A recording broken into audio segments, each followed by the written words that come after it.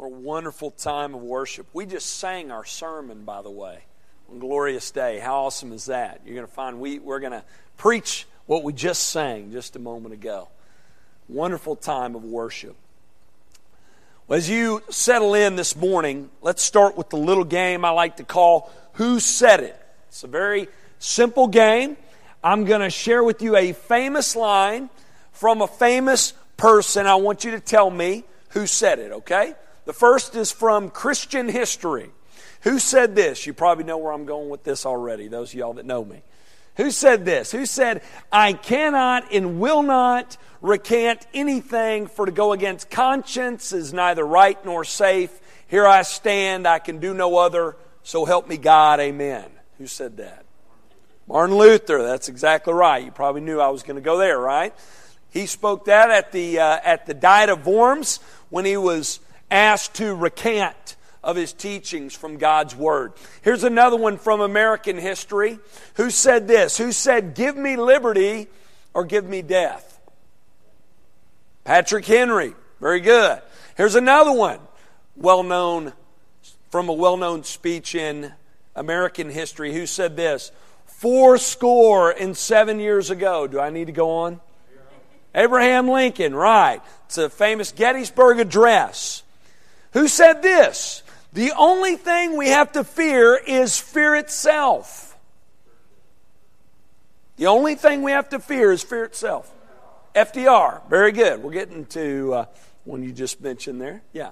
FDR said that. Who said this? I have nothing to offer but blood, toil, tears, and sweat. That was Churchill. Very good. Yeah. And one last one. Y'all should know this one. Pretty familiar. It's more recent here. Who said this? Mr. Gorbachev, tear down this wall. Ronald Reagan, right. These are famous lines from famous leaders in history, and one of the main reasons these individuals are known for saying these things in particular is because each of these quotes is connected to a famous event in history. Well, this morning we're going to look at a very well-known message from a very well-known man that was connected to a very well-known event in history. We are going to look at one of the earliest church sermons this morning that we have recorded for us in the Scriptures. And the reason this sermon is significant is not only because it is one of the first we have recorded, but also because of what this event is connected with. As many of you know, who have been with us for the past few weeks, you know that just before Peter preached this sermon that we're going to look at this morning, the church was formed. We learn in Acts 2 that after Christ's disciples wait in Jerusalem for a few days after Jesus ascends, the Holy Spirit comes upon them and He indwells them and unites them together in Christ, and He seals them together in Him. He brings this church together. The local, physical, and universal and spiritual body of Christ is formed right here in Jerusalem. And we're told that because it was Pentecost, there were Jewish people in Jerusalem from all around neighboring nations, and they hear this commotion taking place at this house that housed all of these Christ followers, and they gather together and they witness these Christians proclaiming the mighty works of God in these different languages. And we're told that each of them heard in their own language. And there were 15 or more people groups represented, and probably that many or more languages that were being heard. And after that, we're told that the group was amazed. And there were some who wanted to hear more and others who were skeptical of this work taking place. And they said, these guys are just drunk. And this response is what prompts Peter to preach this sermon found here in the middle of Acts chapter 2. That's where we're going to be this morning. Now we're going to focus in primarily in verses 22 through 41 this morning. But notice first that Peter addresses the skeptics and those who are wanting to hear more in verses 14 through 21. Notice how he addresses them. This is interesting. Talked about this in our small group this week. First, he appeals to logic, and then Peter appeals to Scripture. And by the way, if Peter can do this, we should do this. Am I right? He appeals to logic, and then he appeals to Scripture. At times, when you're dealing with skeptics, you can and should use logic. The Christian faith is an intelligible faith. It's a reasonable faith. It's a defendable faith. So you can and should use logic, but don't just stay there, right? Get to Scripture, because we know that faith comes through hearing the Word. And the Holy Spirit primarily uses the Word of God to change the hearts and the minds and the lives of the hearer. So notice how Peter begins. He begins by addressing the skeptics who say, oh, these guys are just drunk. Look at verse 14. But Peter, standing with the 11, which, by the way, notice Luke acknowledges there are 12 legitimate disciples here in Acts chapter 2, Matthias included. That's just a side note, but make note of that. Says, and Peter, standing with the 11, lifted up his voice and addressed them. Men of Judea and all who dwell in Jerusalem, let this be known to you and give ear to my words. For these people are not drunk as you suppose, since it's only the third hour of the day. Or I like the way the NIV says it, it's only 9 a.m. Peter says here, it's too early for drunkenness, so he appeals to logic, and then he appeals to Scripture, because he's dealing with Jews from all over the place. So he uses their Scripture, and he turns to their prophet, the prophet Joel, and he says this. Look at verse 16 through 21. But this is what was uttered through the prophet Joel. And in the last days it shall be, God declares, that I will pour out my Spirit on all flesh. And your sons and your daughters shall prophesy, and your young men shall see visions, and your old men shall dream dreams, even on my male servants and female servants. In those days I will pour out my Spirit, and they shall prophesy, and I will show wonders in the heavens above, and signs on the earth below, blood and fire and vapor of smoke. The sun shall be turned to darkness and the moon to blood before the day of the Lord comes, the great and magnificent day. And it shall come to pass that everyone who calls upon the name of the Lord shall be saved. Now, notice here, Peter, he uses some apocalyptic, figurative language here, right? In talking about that great day, the coming day of the Lord.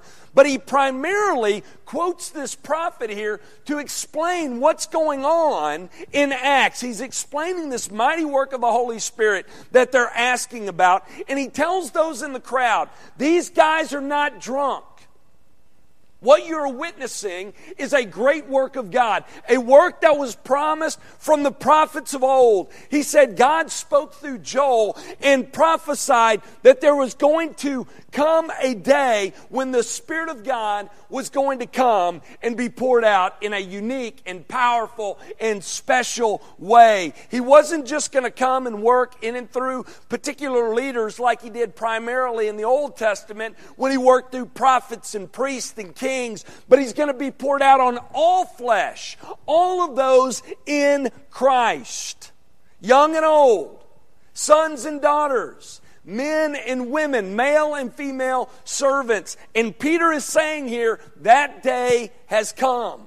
This is what you're witnessing. The Spirit has come, and we have been empowered on high by Him. And after giving this answer to those wanting to hear more and those skeptical of the work that was taking place when the Spirit came upon them at Pentecost, after that, Peter then delivers a sermon to them. And I want you to notice, I made mention of this last week, but I want you to notice that Peter's message is primarily centered on the person and the work of the Lord Jesus Christ. And again, we should learn from his example, right? His message, God's message about His Son's person and work should be the song that we sing. It should be the message that we proclaim. And Peter does that here as well. Though he explains to them the work of the Holy Spirit in verses 17 through 21, the bulk of his message is focused on Jesus. And we're going to look primarily at this message this morning, and we're going to discover as we look at this message and as we study through this entire book, get this, that this is the message that grew the church on that day from 120 to 3,000. And this is the message that Jesus' followers take out of Jerusalem and out to Judea and Samaria and to the ends of the earth. And this is the message, folks, that we are called to preach today and that people are still responding to this very day. And notice there are 4 things about Jesus that Peter focuses on in his sermon. He focuses on His life, His death, His resurrection, and His ascension and exaltation. First, notice he focuses on the life of Christ. That's point number 1. The life of Christ. Look at Acts 2:22. Peter begins this sermon by saying, "Men of Israel, hear these words." I like the way Peter starts that, don't you? It's with some authority. He's got some authority behind it. Remember we talked about last week that Peter's audience were the Jews in the surrounding nations and those in Jerusalem, and Peter addresses them here. He says, "Jewish people, men of Israel, hear these words." And then he says, "Jesus of Nazareth." Now let's stop there for a minute. Let me ask you this. Why does Peter begin by referring to Jesus as Jesus of Nazareth? If you're making the case that Jesus is God's man, He is God's promised Messiah, that He is the Lord, the one worthy of worship, why start by referring to Him as Jesus of Nazareth? Did you know that some of the Jews, the non-believing Jews, referred to Jesus in that way? Because they viewed Nazareth as Hicktown in that day. Jesus of Nazareth, your so-called Messiah. They used it in that way. But Peter uses it here. Why? Why does he do it? Why doesn't he say, the Lord Jesus, God the Son, God with us? Why call Him Jesus of Nazareth? Here's why. Because Peter is beginning his sermon by focusing on the fact that Jesus was a man. He was a man. Saying Jesus was a man who grew up in Nazareth. Many of you knew Him, or you knew people who knew Him. He was raised in a common home. He walked the streets with the common man. He was the son of a carpenter. He had an upbringing not much different than you.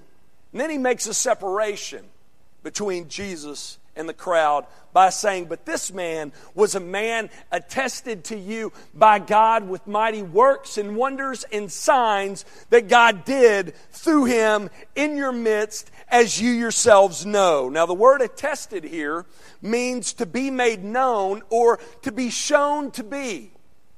Peter says Jesus of Nazareth was shown to you to be the promised Messiah, the Christ, by God through what? How was He shown to be the Messiah? Through mighty works and wonders and signs. So Peter says here, though Jesus was a man, He wasn't just any man, right? He was God's man. And He proved that by the miracles that He performed. Notice here, this is just a side note, but notice here we're reminded of why Jesus did the miracles He did. Why did He perform these miracles? Were they just meant to amuse people? To say, wow, look what Jesus can do? Is that why He did them? No, we're told He did these things to reveal to people who He was. God, through these miracles, was showing who Jesus of Nazareth was. He was showing through these miracles what Jesus came to do.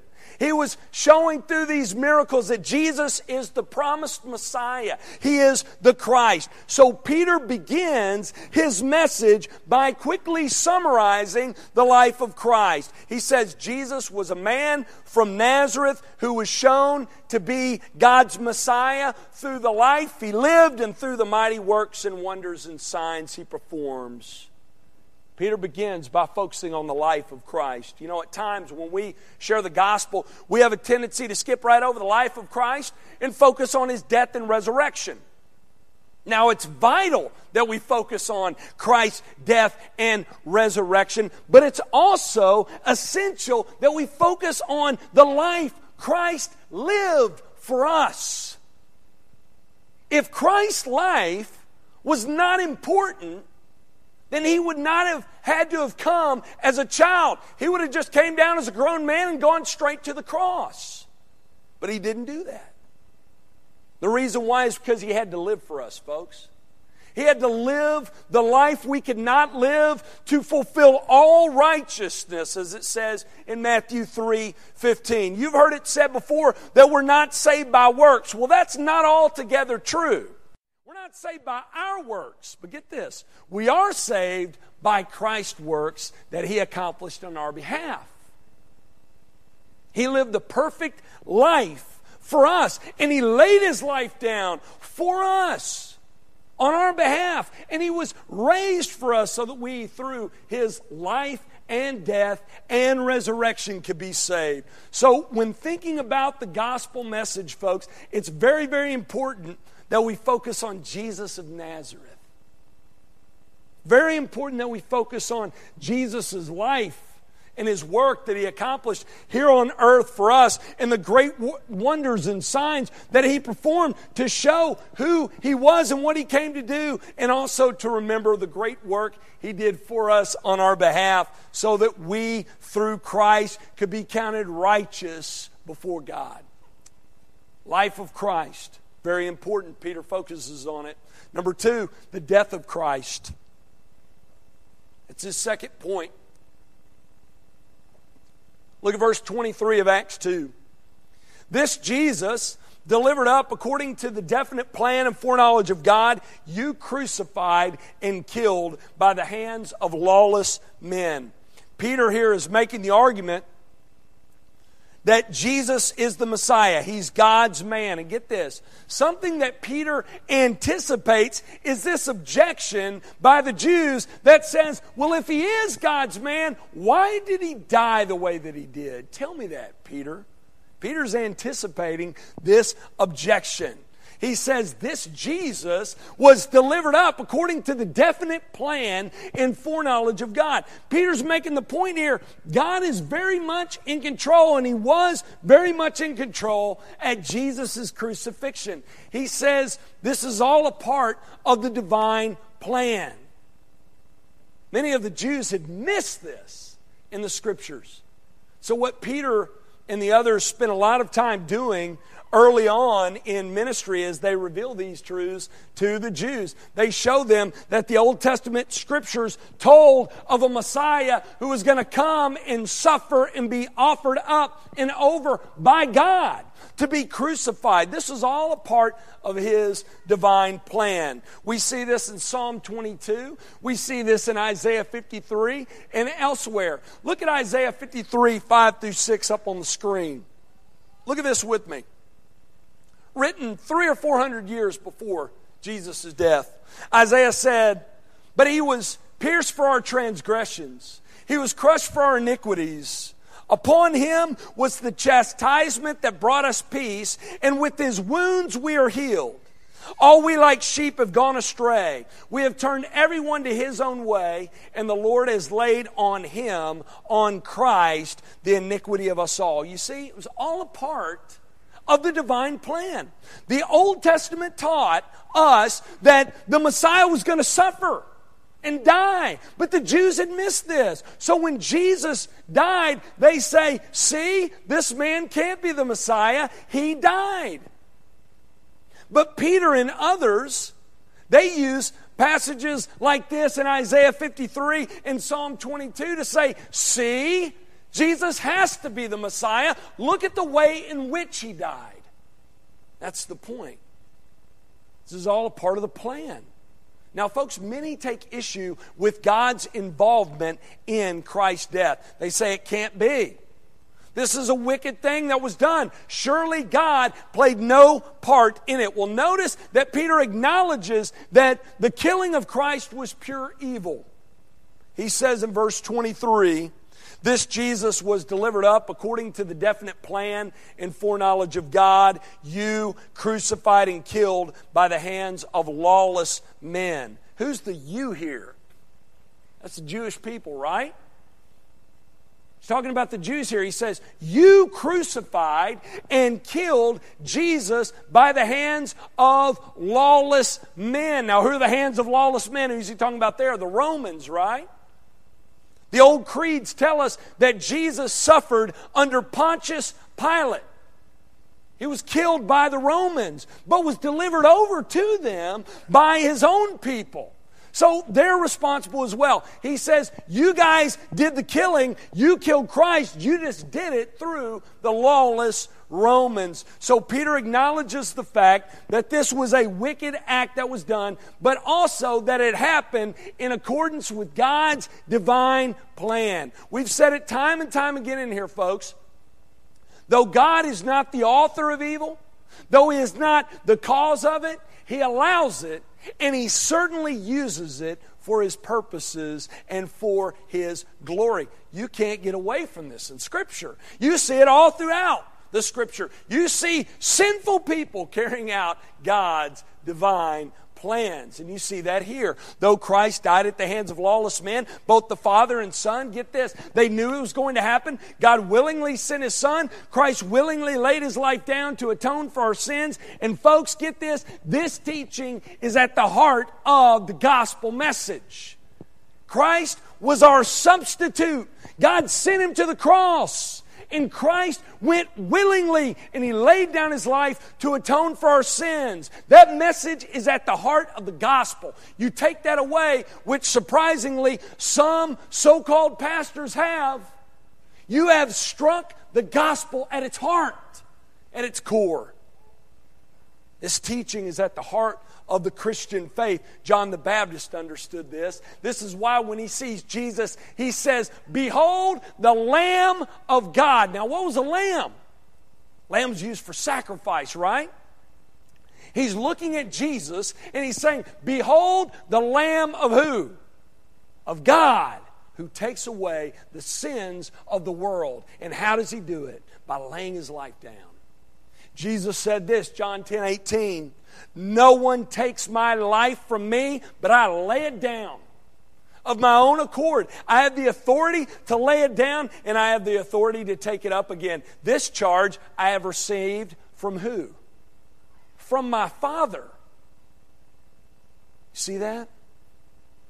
Father and Son involved here. And again, Peter says in Acts 2:23, this Jesus was delivered up according to the definite plan and foreknowledge of God. So the death of Christ is at the very heart of the Christian message. God sent His Son to die. Jesus laid down His life, and by doing that, He paid the penalty for sin that you and I deserve. That's what we've been singing about this morning, isn't it? About that. Wonderful work that Christ did for us. There's a third thing that Peter mentions here about Jesus in his sermon. Not only does he talk about the life of Christ and the death of Christ, notice he also talks about the resurrection of Christ. Now, this point is where Peter spends the majority of his sermon. This is the main point in Peter's sermon. He gives 9 verses to the resurrection. Now, why did he do that? Well, think about it. Think about the context. At this time, many people were aware of the life of Christ.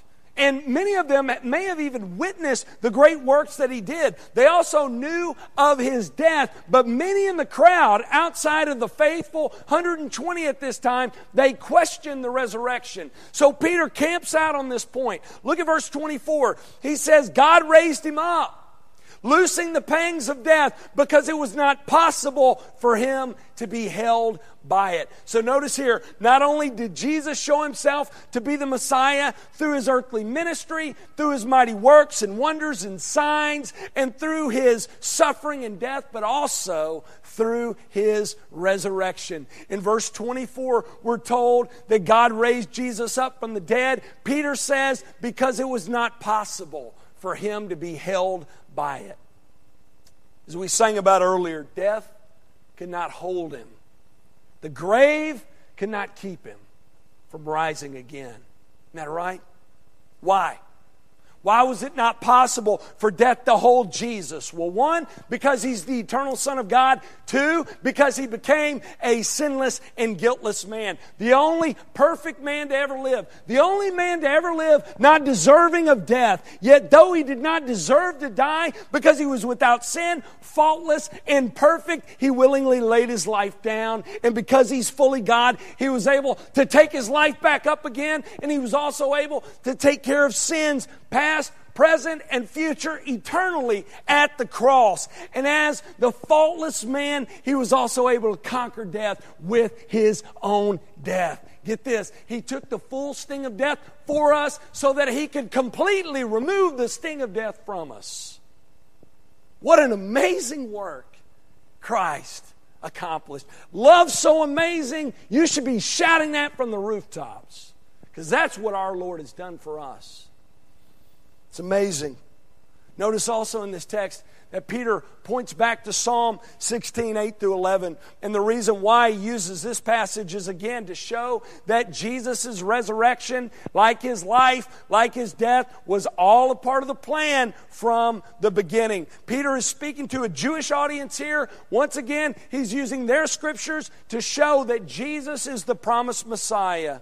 Look at it with me. Peter says, verse 25, for David says concerning him, I saw the Lord always before me, for he is at my right hand, that I may not be shaken. Therefore my heart was glad, and my tongue rejoiced. My flesh also will dwell in hope, for you will not abandon my soul to Hades, or let your Holy One see corruption. You have made known to me the paths of life. You will make me full of gladness with your presence. Now, many of you are reading that, and you're probably wondering, what on earth does this passage have to do with Jesus' resurrection? Can y'all read that and think that? Just be honest. Yeah. What does this have to do with Jesus' resurrection? Why does Peter quote Psalm 16 in support of the resurrection? Well, the answer is found in verse 27. Look at it with me. Notice David says, for you will not abandon my soul to Hades, or let your Holy One see corruption.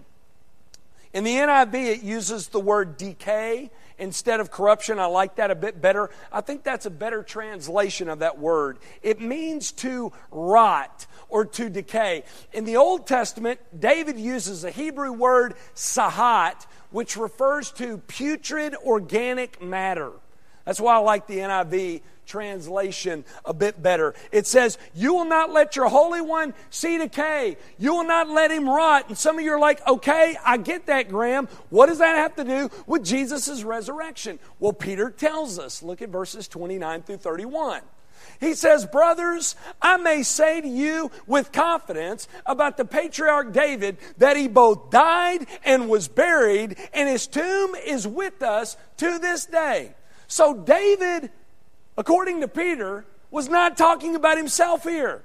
He was buried, he died, his body did see decay. Verse 30, being therefore a prophet, Peter says, and knowing that God had sworn with an oath to him that he would set one of his descendants on the throne, David foresaw and spoke about the resurrection of the Christ, that he was not abandoned to Hades, nor did his flesh see corruption or decay. So Peter is looking back, get this, he's looking back at David's words, and though at first glance it seems as if David is talking about himself here, he died, he was buried, his body saw decay. But get this, there was one of David's descendants who came after him who did not. We know Jesus was a descendant of David, don't we? And we know that he died, but though he died on the third day, what? He rose again. He rose again. He didn't stay dead for long. He rose again. So again, Peter appeals to Scripture to show Jesus is the Christ. And again, he also appeals to logic. At first, he appealed to logic and then to Scripture to explain this great work of the Holy Spirit. Here, to talk about Jesus' resurrection, he appeals to Scripture, then he comes back to logic. Look at verse 32. He says, "This Jesus God raised up, and of that we are all witnesses." And they were, the whole 120 of them. So he says, not only did David say this would happen, but we have witnessed it. We have seen the risen Christ, which is further proof, folks, that Jesus is God's man, God's Messiah. You have here the testimony of the Scriptures, and you have the testimony of the eyewitnesses. And folks, these points here, this is key. Because get this, if the resurrection happened, that is a validation of all that Jesus claimed to do and be. Did you know that? I heard a pastor once say it like this. He said, if Jesus had not been raised, nothing really matters. But if he has, he's the only one who does. So true. He has been raised. That makes all the difference in the world to us as believers in our faith. So we learn here in Acts 2 that Christ has been raised. Therefore, he's God's man. He is God's Messiah. That's Peter's point.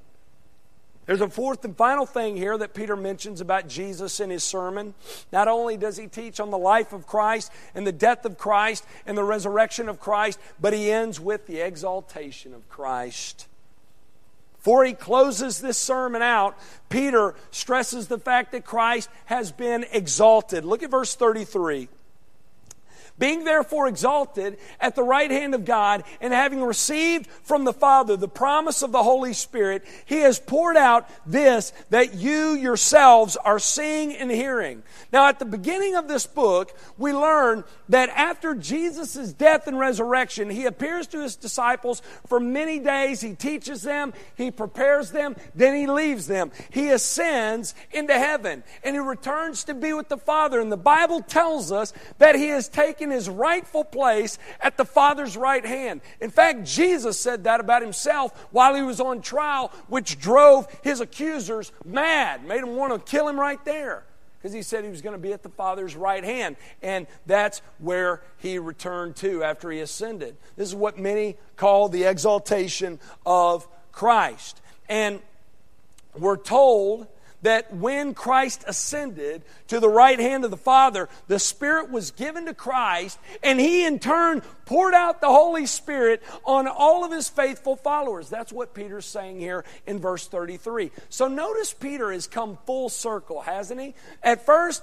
they're asking about this great event of the Holy Spirit, this great work that they're witnessing. Peter explains that. Then he begins to preach a sermon that's centered upon the life of Christ, the death of Christ, the resurrection of Christ. And on this last point, on the exaltation of Christ, Peter returns to this event that's taken place. And he says the fact that this event has taken place, get this, it reveals the fact that Jesus has been exalted. This event reveals that Jesus has taken his rightful place at the right hand of the Father and has in turn poured out his Holy Spirit. So Peter says here that this event at Pentecost, it proves that Jesus is God's man.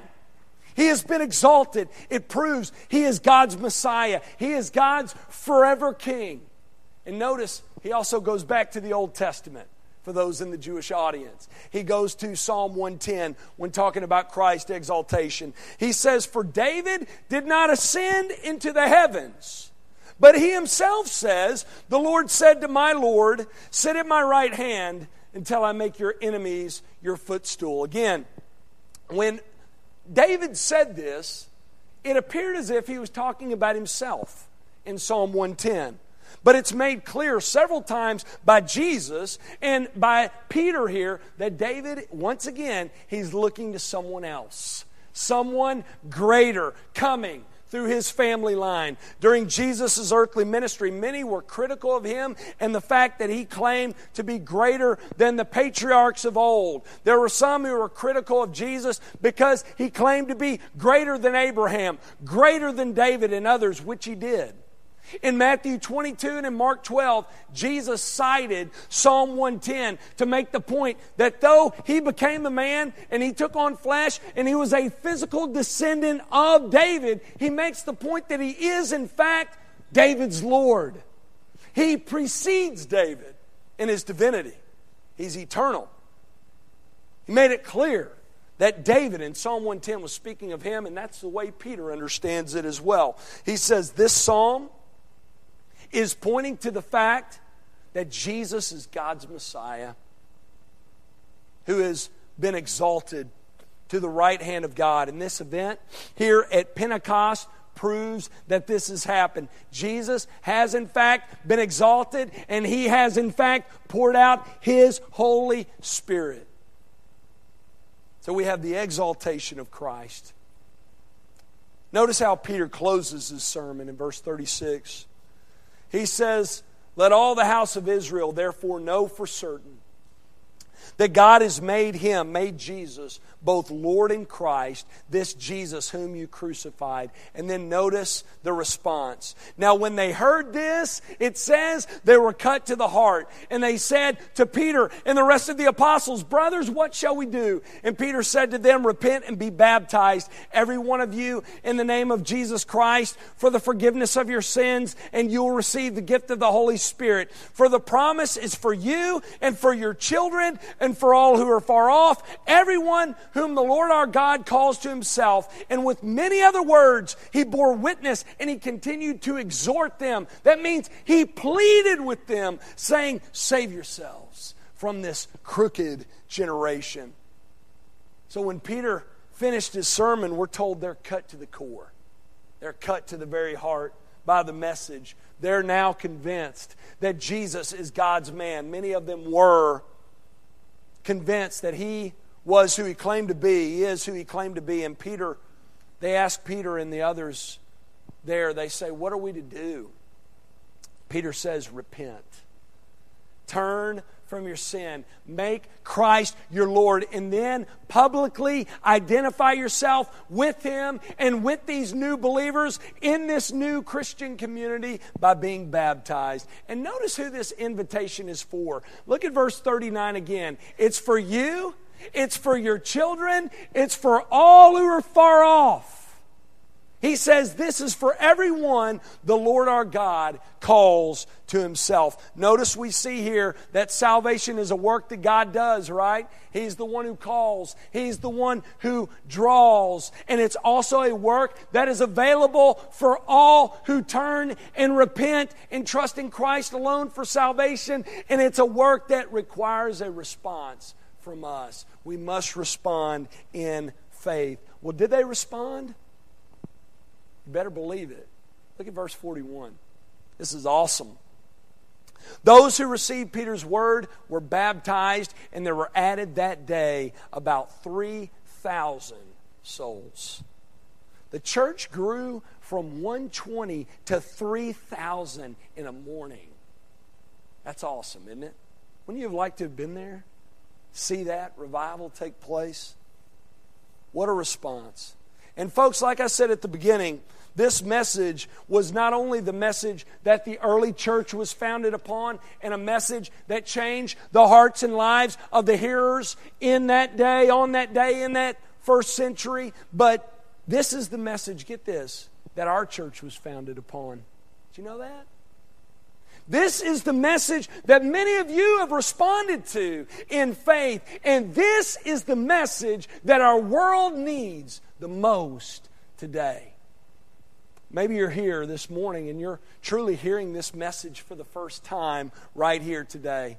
Though you've heard about Jesus in the past, you're truly listening today and you're truly seeing. You have ears to hear, eyes to see this morning for the first time. You're seeing Christ as God's man, God's Messiah, the King of Kings and Lord of Lords, as the one who has lived for you and died for you, the one who was raised for you, the one who sits at God's right hand. And you're asking the same question that the Jews in Peter's day were asking, what am I to do?